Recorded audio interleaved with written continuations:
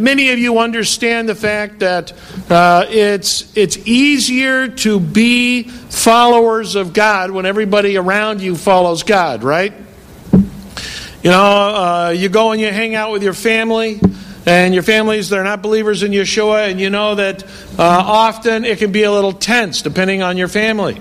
It's fascinating. I think I was telling Carl about this not too long ago. Well, I mean, for years now, really. But I can almost guarantee that when we go to a family event with her family who lives around here, they will never talk with me about what I do for a living. Never. No interest. Don't bother. It's okay. You know, because they're not religious, you know. They're not observant, really. They're not interested in any kind of discussion which could point out their lack of religious observance, really. And so it makes it a little tense from time to time. But I think that in the general reality of the world in which we live, there's morals and values and expectations that God has of us that collide with the real world, right? In the business world is most often expediency. What is necessary in order to make a buck? All right? Morals, ethics, at times adjust and bend in order for profits to grow. I want to read a little story here, a little illustration about silver.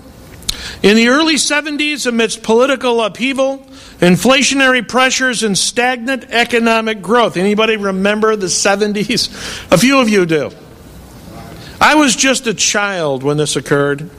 The richest family in America at the time, the Hunt family of Texas, tried to corner the market on precious metals as a way to hedge themselves from the rampant printing of dollars the U.S. government was doing. The Hunts decided to accumulate large amounts of hard asset investments. Since gold could not be held by private citizens back then, thanks to Roosevelt, the Hunt brothers focused on silver. In 1979, the Hunt brothers, along with a group of wealthy Arabs, formed a pool buying silver and silver futures. The Hunt brothers used their positions in silver futures to acquire more of the physical metal. As cash was continually losing value due to inflation, the Hunts decided to settle their long silver future contracts with delivery of silver instead of cash settlement. Before too long, they had amassed over 200 million ounces of silver, which was about half of the world's supply. Prices soon began to appreciate. When they started, the price of silver was below $5 an ounce. By late 1980, prices had increased tenfold and were trading near $55 an ounce. During this rise in prices, the COMEX and the Chicago Board of Trade only had about 120 million ounces of silver between them. And if you know anything about commodities, you'll know that that was like a really freaky, weird thing. All right, because those are huge institutions. As prices went along and new buyers got into the market, the exchanges became increasingly fearful of defaulting. As the Hunts owned 77% of the world's silver, either in physical form or future contracts, the markets had been cornered. Things began to change once Paul Volcker was named chairman of the Federal Reserve. This was during the Reagan era. Okay. Volcker was determined to get inflation under control by raising interest rates. Couple that with changes in trading rules at Chicago Board of Trade and the COMEX, prices soon plummeted. Things had gotten so out of whack that the COMEX only accepted liquidation orders, effectively halting silver from going higher. The Chicago Board of Trade set limits on the amount of silver any one entity could hold and raised margins. Not surprisingly, prices came down significantly quickly and were trading near $10 by the end of March 1980. The precipitous drop in prices meant huge losses for many speculators and ultimately forced the Hunt brothers into bankruptcy. By the mid-1980s, the Hunt brothers had more than $1 billion in liabilities they could not meet. At their peak, the Hunt brothers had held over $4.5 billion in silver on their $1 billion investment. Margin. Kill you every time. On March 25th, 1980, the Hunt brothers couldn't meet their $135 million margin call, forcing the Hunt brothers to shut it down. And in August of 1988, the Hunts were convicted of conspiring to manipulate the market. Wow. Wow. You know, sometimes doing business, you kind of toss away the ethics and the morals in pursuit of the goal of accumulation. And yet, working is critically important. You know, we were talking last night at Shabbat dinner with some of you. You know, you're getting jobs. You're making money. You're accumulating wealth, hopefully, unless you're spending it all frivolously, which you should not be doing. And it's good. Working is important. It's a sign of growing up, being personally responsible. At the Aliyah, I know Mike is going to share about finance and the importance of handling it appropriately as young adults. I think it's critically important. I think young adults today are inadequately prepared to have money because they don't know what to do with it. Budgets. It was an interesting... I think it was on the radio. You know, 40% of Americans don't budget at all. Part of being an adult is learning to handle the resources that God has blessed you with. If you are a follower of the Messiah, Yeshua, then you do understand that everything you have comes from God. Not just your wealth, but also your job, also just really everything. And so knowing how to handle it properly, having a proper biblical perspective in regards to work, resources, it's very important. And so we can honestly say that knowing God, really truly knowing God, should lead us to pursue godliness, really should lead us to applying what we know from the biblical text into every part of our lives. And that really means the mundane reality of the day-to-day. Going to work for 35, 40 years of your life. I think what was it, Lindsay last night said she found her dream job? Or you said you found your dream job. In 25 years you could say, oy vey, what did I do to myself? But to realize that part of being an adult is a work-a-day reality that hopefully you will enjoy because you're in the center of God's will. But it will force you to have a proper mindset. It will force you to take the reality of what you know in the biblical text and apply it in your day-to-day life. So we're going to take a look at the book of 1 Timothy chapter 6. 1 Timothy chapter 6. Matthew left his phone up here to try and get me to be on time. So just wave at me at about 5 minutes to 12. Okay, 1 Timothy chapter 6.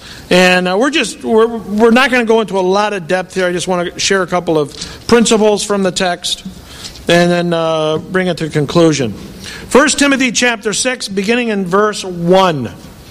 Here we read about the basic instructions concerning work. It says, 1 Timothy chapter 6, verse 1, page 1140. Let all who are under the yoke as slaves consider their own masters worthy of full respect, so that God's name and our teaching may not be slandered.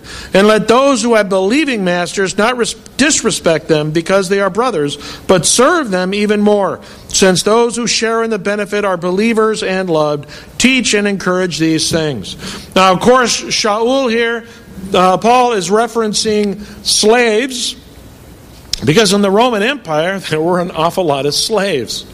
And many of those who were becoming believers were from the lower classes. So they either had experienced slavery or they currently were slaves. All right? And so this is the basis of this discussion right now when it comes to employment. How many of you feel like you're a slave to your job? My wife does. Yeah, Todd does. Yeah, to Culver's. Yeah.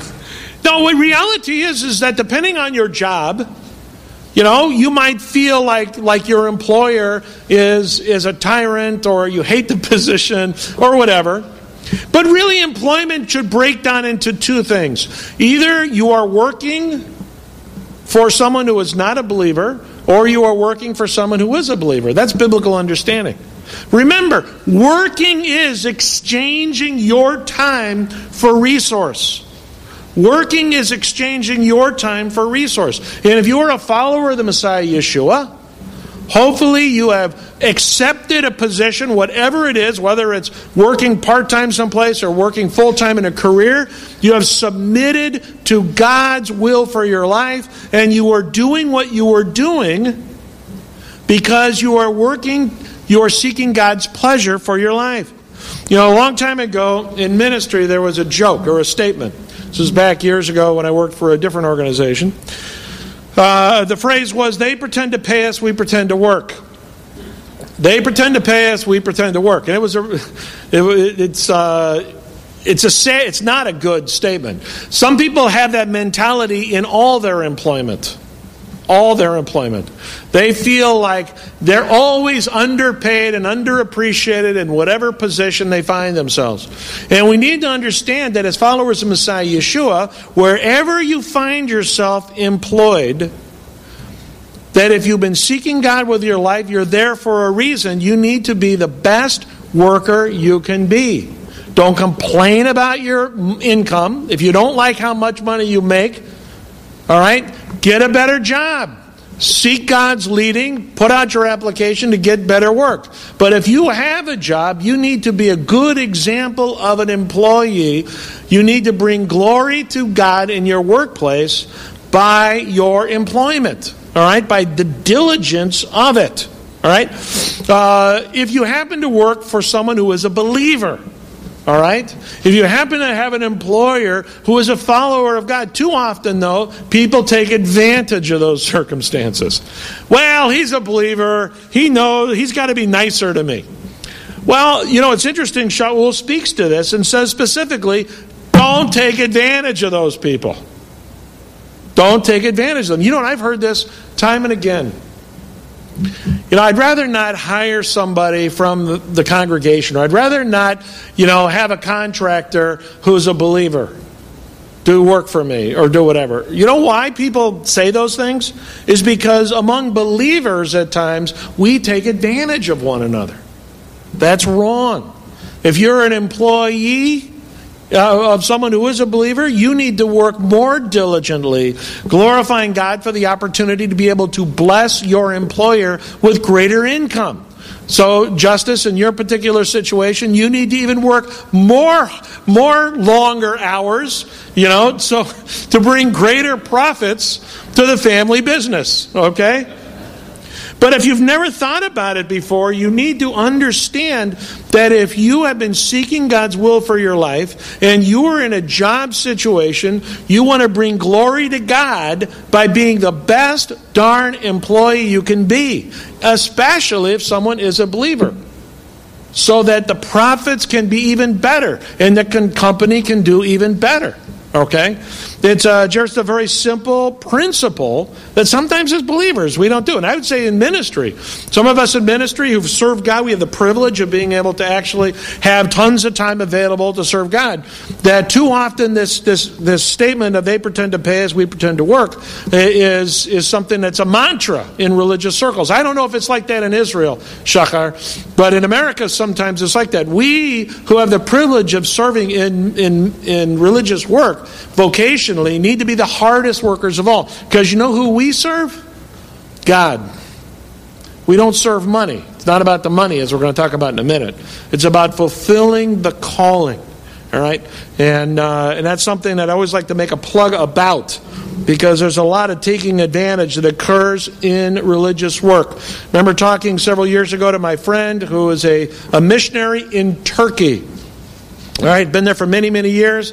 I asked him, I said, tell me your opinion of your co-workers. How is the work in the land among the other missionaries? And he said 80% of them should go home. They don't do anything.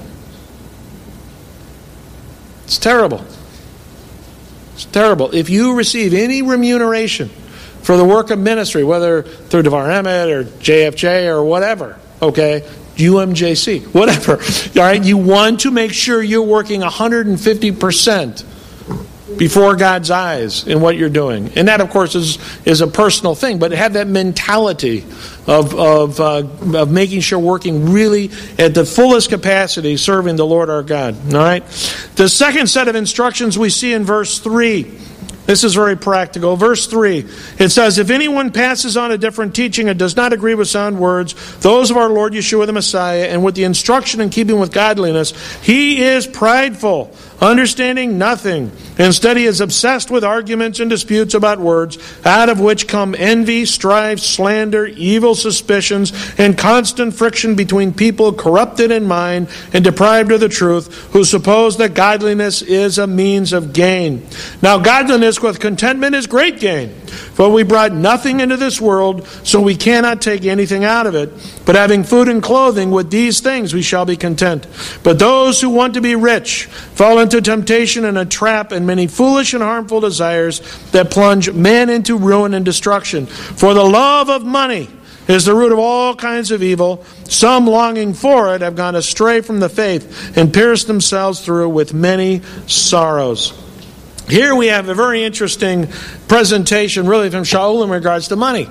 The one thing that is a constant teaching in the New Covenant text, and you see it out in materials, books and materials from the believing community that stretch into the 2nd century, is that those who are true followers of God in religious work, those who have a responsibility as teachers, as shlichim, as emissaries, those people serving the believing community should not seek personal wealth.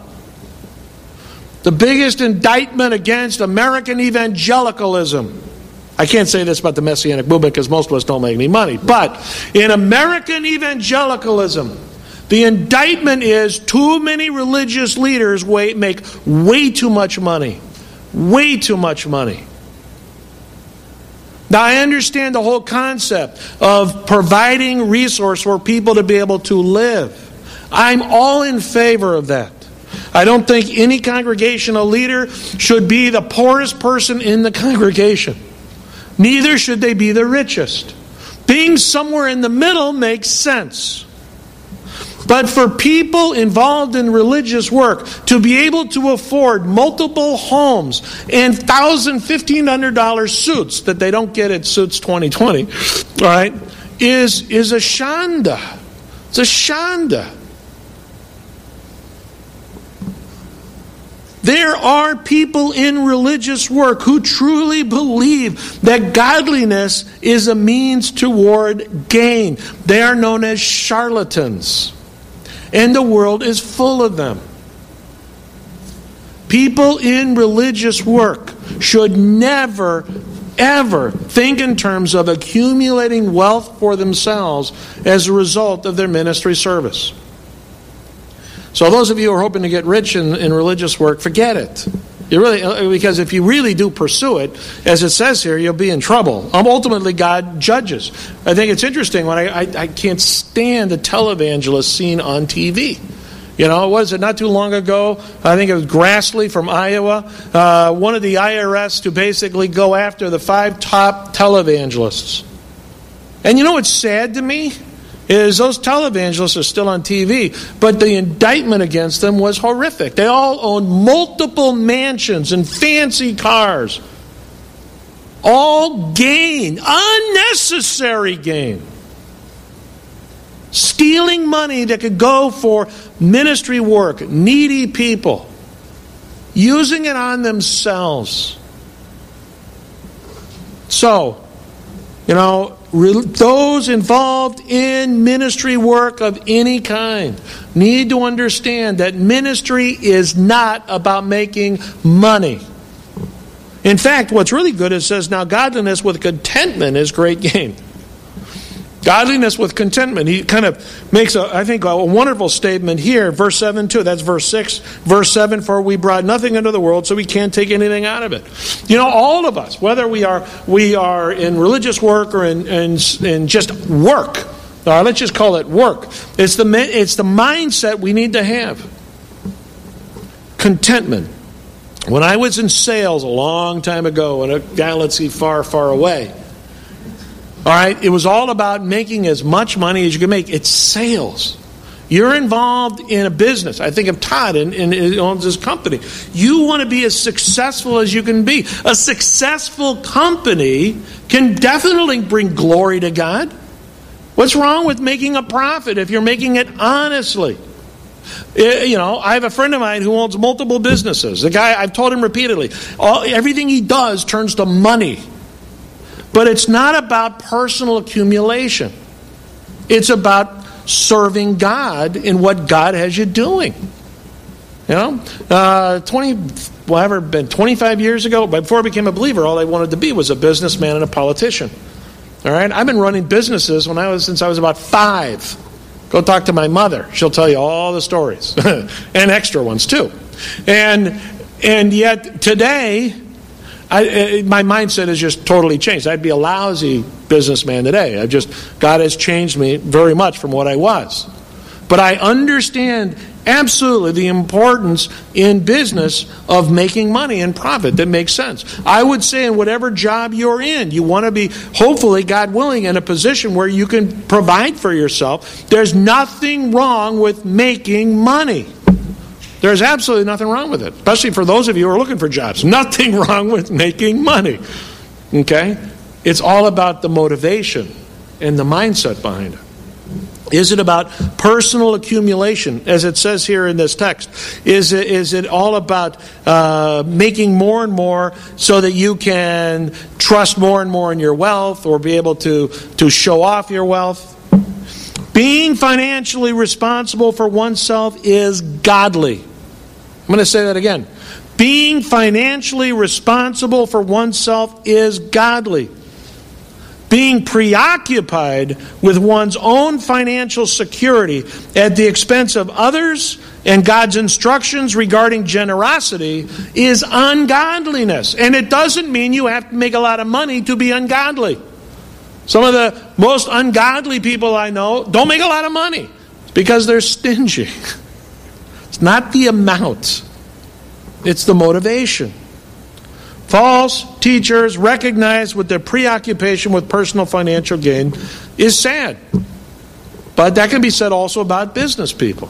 Believers who are business people. There's a great rabbinic story. I was going to share it, but it's way too long. About a stingy, wealthy man. All right? Some men are very stingy. I want to read, though, a couple of quotes. Some wealthy people are very stingy. All right, it's really true. I do know another fellow who's very capable of giving, but he only gives up to what he can deduct from the IRS. That's not the way to do giving, especially if you're making a lot of money. But here, I've got 2 quotes from John D. Rockefeller. John D. Rockefeller, in the late 1800s, was at one time, if you figure it all out, he was the wealthiest man who ever lived. The wealthiest man who ever lived. Isn't that awesome? I'd like him as a friend. Okay? But what I really like, these are real quotes. So, I think some people, they quote people, but it's not accurate. These are 2 quotes from this man. I know of nothing more despicable and pathetic than a man who devotes all the hours of the waking day to the making of money for money's sake. That's a great quote. That is pathetic, to just make money for money's sake. If you're in a situation where you have a business, I've told my one friend who owns all these businesses, he's getting older and he's getting fed up with it. I said, friend, because I'm not going to mention his name, I said, you have this amazing opportunity in your businesses to provide employment for all these people. You have the gift to make money and they have the abilities to help you do it, but they make a good wage because you make it all happen. Do we understand how we play a role? The accumulation of wealth for wealth's sake, that's a problem.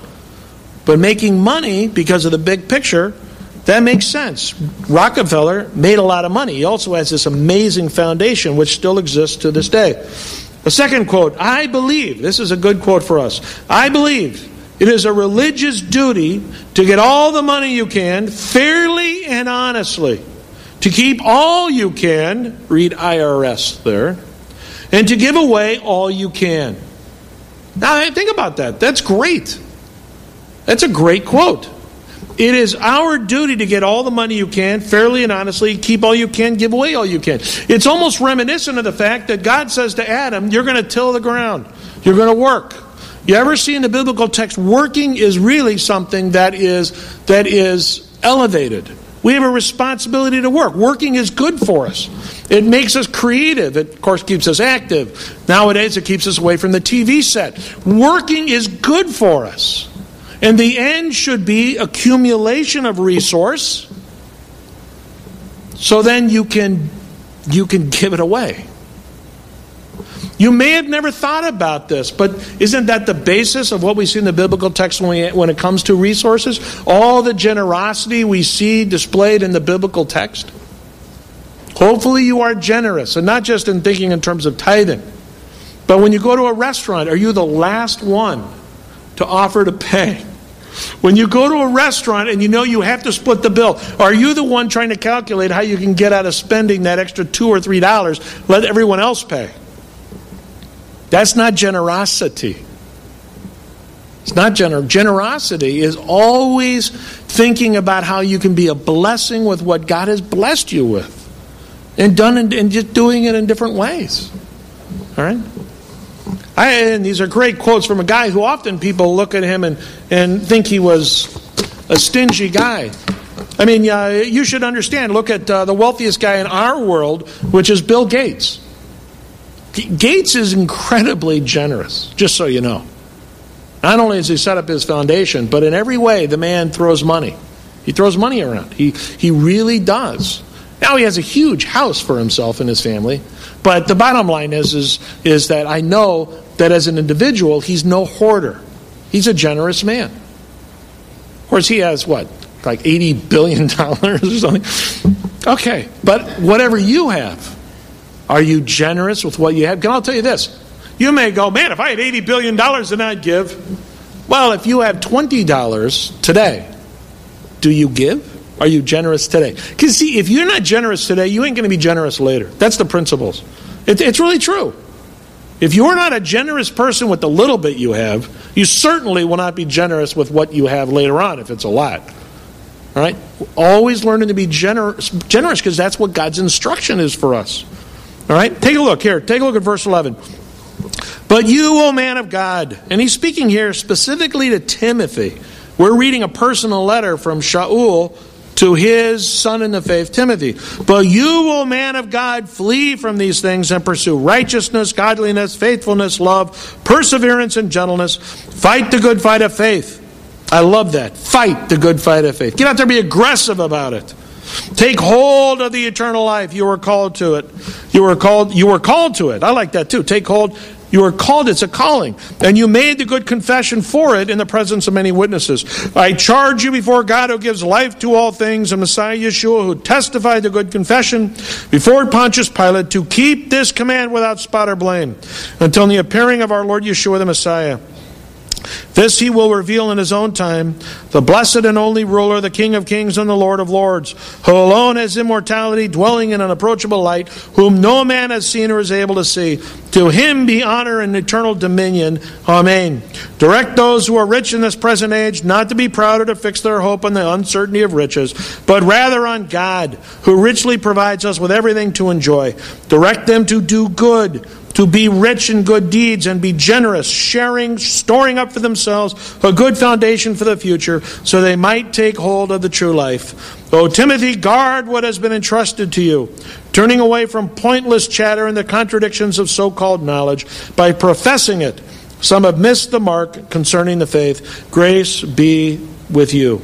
So just to follow up and finish it off, point 3 is this personal instructional challenge to Timothy. First of all, an exhortation to godliness, pursuing righteousness, godliness, faith, love, endurance, gentleness, all that good stuff. To pursue it, go after it, like you would a club burger from the Sandwich Club. To pursue with an aggressive appeal that thing that is not tangible, godliness, like you do the tangible things that you pursue. That aggressive, passionate desire to do the things that really God would want you to do. And then the tenaciousness of fulfilling your ministry. There is a ministry that each one of you has to do. God has something for each one of us to do. You need to make sure you are pursuing that tenaciously, passionately. And it's going to vary with each one of us. Everybody's different. That's what makes it all wonderful. We all have different abilities, different gifts. different interests, different ideas. I'm perfect, of course. I've got everything. No. But you know what I mean. And so the idea is to pursue with tenaciousness, real aggression, the ministry God has for you to do. Those with wealth, in verses 17 through 19, do not think, oh, that's the rich guys. Gold Coast, Kenilworth. No, it's you. Nobody in this place is poor. We are, historically speaking, wealthy people. Now, you may not be as wealthy as the guys on the Gold Coast and over in Kenilworth, but we need to make sure that we are practicing these principles of doing good. Good deeds, generosity, sharing. Because all these are related to storing up for ourselves, as Yeshua said, treasure in heaven. We need to have that kind of motivated understanding. We are wealthy. Thank you, God, for all that you've given to me, and I want to be generous with others. There's no need for anybody in this room to be thinking of themselves as a victim or a taker. We all need to understand that we are wealthy people blessed by the Lord our God, and we need to therefore practice generosity toward others. And then the last is this last statement in verses 20 and 21, to remain faithful to the truth. The reality is, in our workplaces, like in colleges and other things, we are always under attack. The real world wants to destroy your faith. The real world wants to divert you from God and His ways. You must hold strongly to the truth of God's instruction. Don't allow different ideologies, beliefs, cynicisms about God and His Scriptures to wear down your faith in God's truth. Because if you allow that, you will lose your faith. And I've seen people lose their faith or come darn close to it. All right, you need to hold fast to the simple, true reality of God's instructions here. And that's the final statement that that Paul has for Timothy. So how do we wrap it all up here? Serving God is a choice. Serving God is a choice. We understand that. All right, in the real world that we live in, it's very easy to be religious. We come, we sit, we stand, we sit, and then we leave into reality. And hopefully, though, when you leave this place, you take this place with you. You take the reality of your relationship with God with you into the everyday work of your lives, whether that's schoolwork or work. It's not an easy choice to follow God. It's not an easy choice to follow God. Don't ever think it's easy following God. It's not. Because certainly our actions and our efforts are not going to be in line with what the rest of the world is valuing. But the first challenge I want to make is for you to make sure that you have a solid testimony for Messiah on the job. Are you known as being a hardworking, honest, diligent employee? Whether you're in a job you like or a job you hate, do you have a good reputation for God in your work? And if you work for yourself, not to pick on Todd, but if you work for yourself, all right, I guess Barry too, or Bob, you work for yourself. I mean, Barry, you work for yourself too. As an employer, I can say this now in a plural sense. As an employer, do you have a reputation for being a godly employer, an understanding employer, a generous employer? I know Justice would appreciate that. But our testimony for God in regards to our work environment, that's a critical one. That's a critical one. Because often that's where believers will kind of slide a little bit. Our language is a bit different on the job than it is back at the synagogue. Or in our home even. All right? Or we're a little gray in the numbers. Because, this is business, for crying out loud. We need to make sure that there's a consistency, that our testimony for Messiah is bright and clear. Second, don't be obsessed with money. Don't be obsessed with money. Although I encourage you to make sure you manage it well. Be responsible with what God has given you. If you haven't done a personal inventory in your finances, if you don't budget, it's 2015. I didn't give my annual speech about goals this year. Some of you will have noticed that. But I will say that if you do not budget, personally, you should start budgeting. All right? And if you have investments and you haven't paid much attention to it, you need to make sure you look.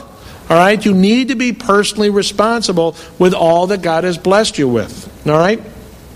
And then finally, pursue godliness and the values of God, both for this world and for the world to come. Pursue God's values in your life. Allow the Scriptures to come alive in you in such a way that wherever you go and all the walking and talking of your life, that people can see that you're different. Because today, if you're really living out God's instruction, it's going to be obvious to the people around you. That's where our testimony is, and that's where God wants our testimony to be. Let's close in a word of prayer. God, we thank you so much for the truth of your word and the challenge of it. I thank you, God, for the fact that we can work, that we all can work, that we can do things that are meaningful and productive and receive remuneration for it for the most part. And so, God, we thank you for that. I pray that each one of us would see the ministry value of our place of employment, that we would be diligent servants for you in those places as your testimony. And then, God, I do pray that we would understand in a deeper level that you have blessed us, and that therefore what we have is really just what you've entrusted to us. Help us, God, to be responsible for it. Help us to be wise. Help us to be generous. Help us to be wise in what we do with what you blessed us with. So again, I thank you for the practicality of your Scriptures. Help us, God, to live it out each and every day of our lives. We pray this all in Yeshua's name.